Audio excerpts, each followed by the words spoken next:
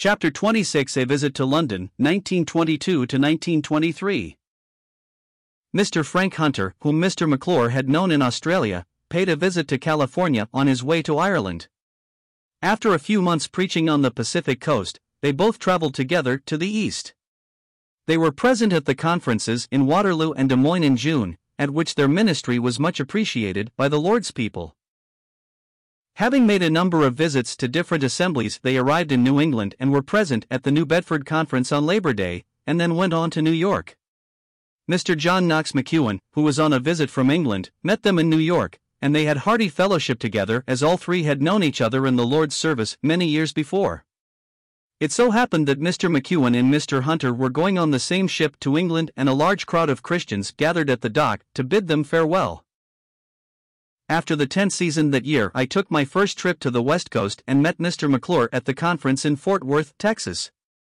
Mr. C. W. Ross and Mr. W. O. H. Hunter were also present. The first meeting was rather small, and just before it began Mr. McClure said to me, "Now you cannot look to your audience for inspiration, so get loaded up and look to the Lord to give you help to minister His word." From Fort Worth we went to Houston, where the meetings were much larger. Then we all journeyed west and were heartily received in the Foster's home in Los Angeles, California. We traveled north to attend the Oakland Conference at Thanksgiving time.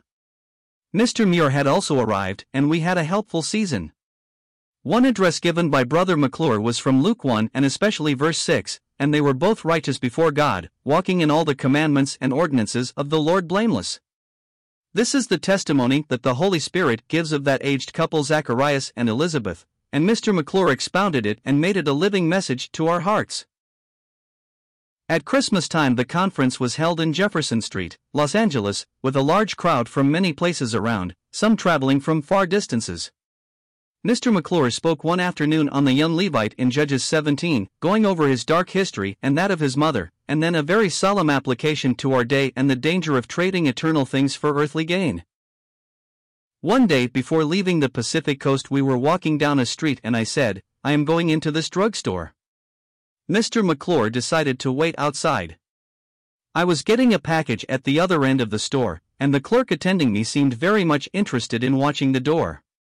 At last he said to me, "I beg your pardon, but is that gentleman the British consul?" Looking around I saw that Mr. McClure had come inside and was walking around looking at the showcases. I said, "No, he is not, but you are not far mistaken. He is an ambassador." "Oh, really?" "I thought so," said the clerk. "Of what country?" "Is it Britain?" "No, but he has been an ambassador for 40 years for the King of Kings." It gave a good opportunity to speak to the young man about the one who was the only potentate. In May the saints in Los Angeles had a little farewell meeting to commend Mr. McClure and Mr. Foster to the Lord. They were starting on a long journey across the continent and then a long sea voyage to Ireland. A very happy season was spent among them. When they arrived in the East, we had the pleasure of entertaining them and seeing them off for their native land. Their stay in the old country was short, but they both enjoyed visiting the places which had very pleasant memories of former days, and had the joy of meeting many friends and relatives. They visited the city of London, England, where Mr. McClure ministered the word in some of the assemblies. One day they visited the most interesting museum of Madame Tussaud.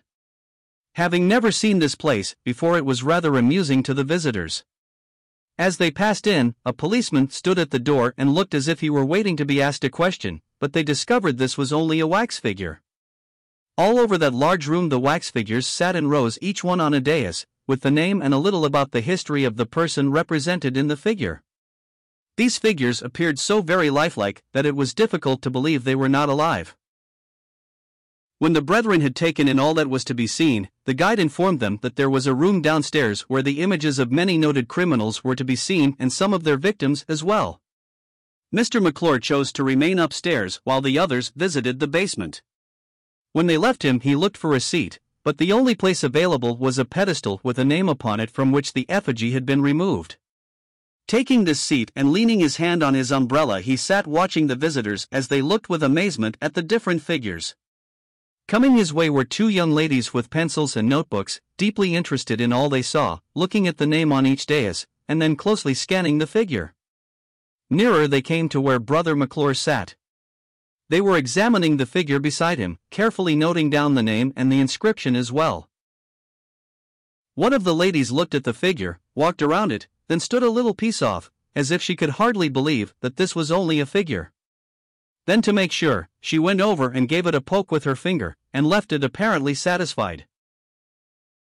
Both ladies came over to view Mr. McClure next, and he could hear them saying, "I wonder who this is," and in relating the story to us when he returned to America he said, "I thought I had better change my position so they would know I was not an effigy but a living man, and save myself a poke."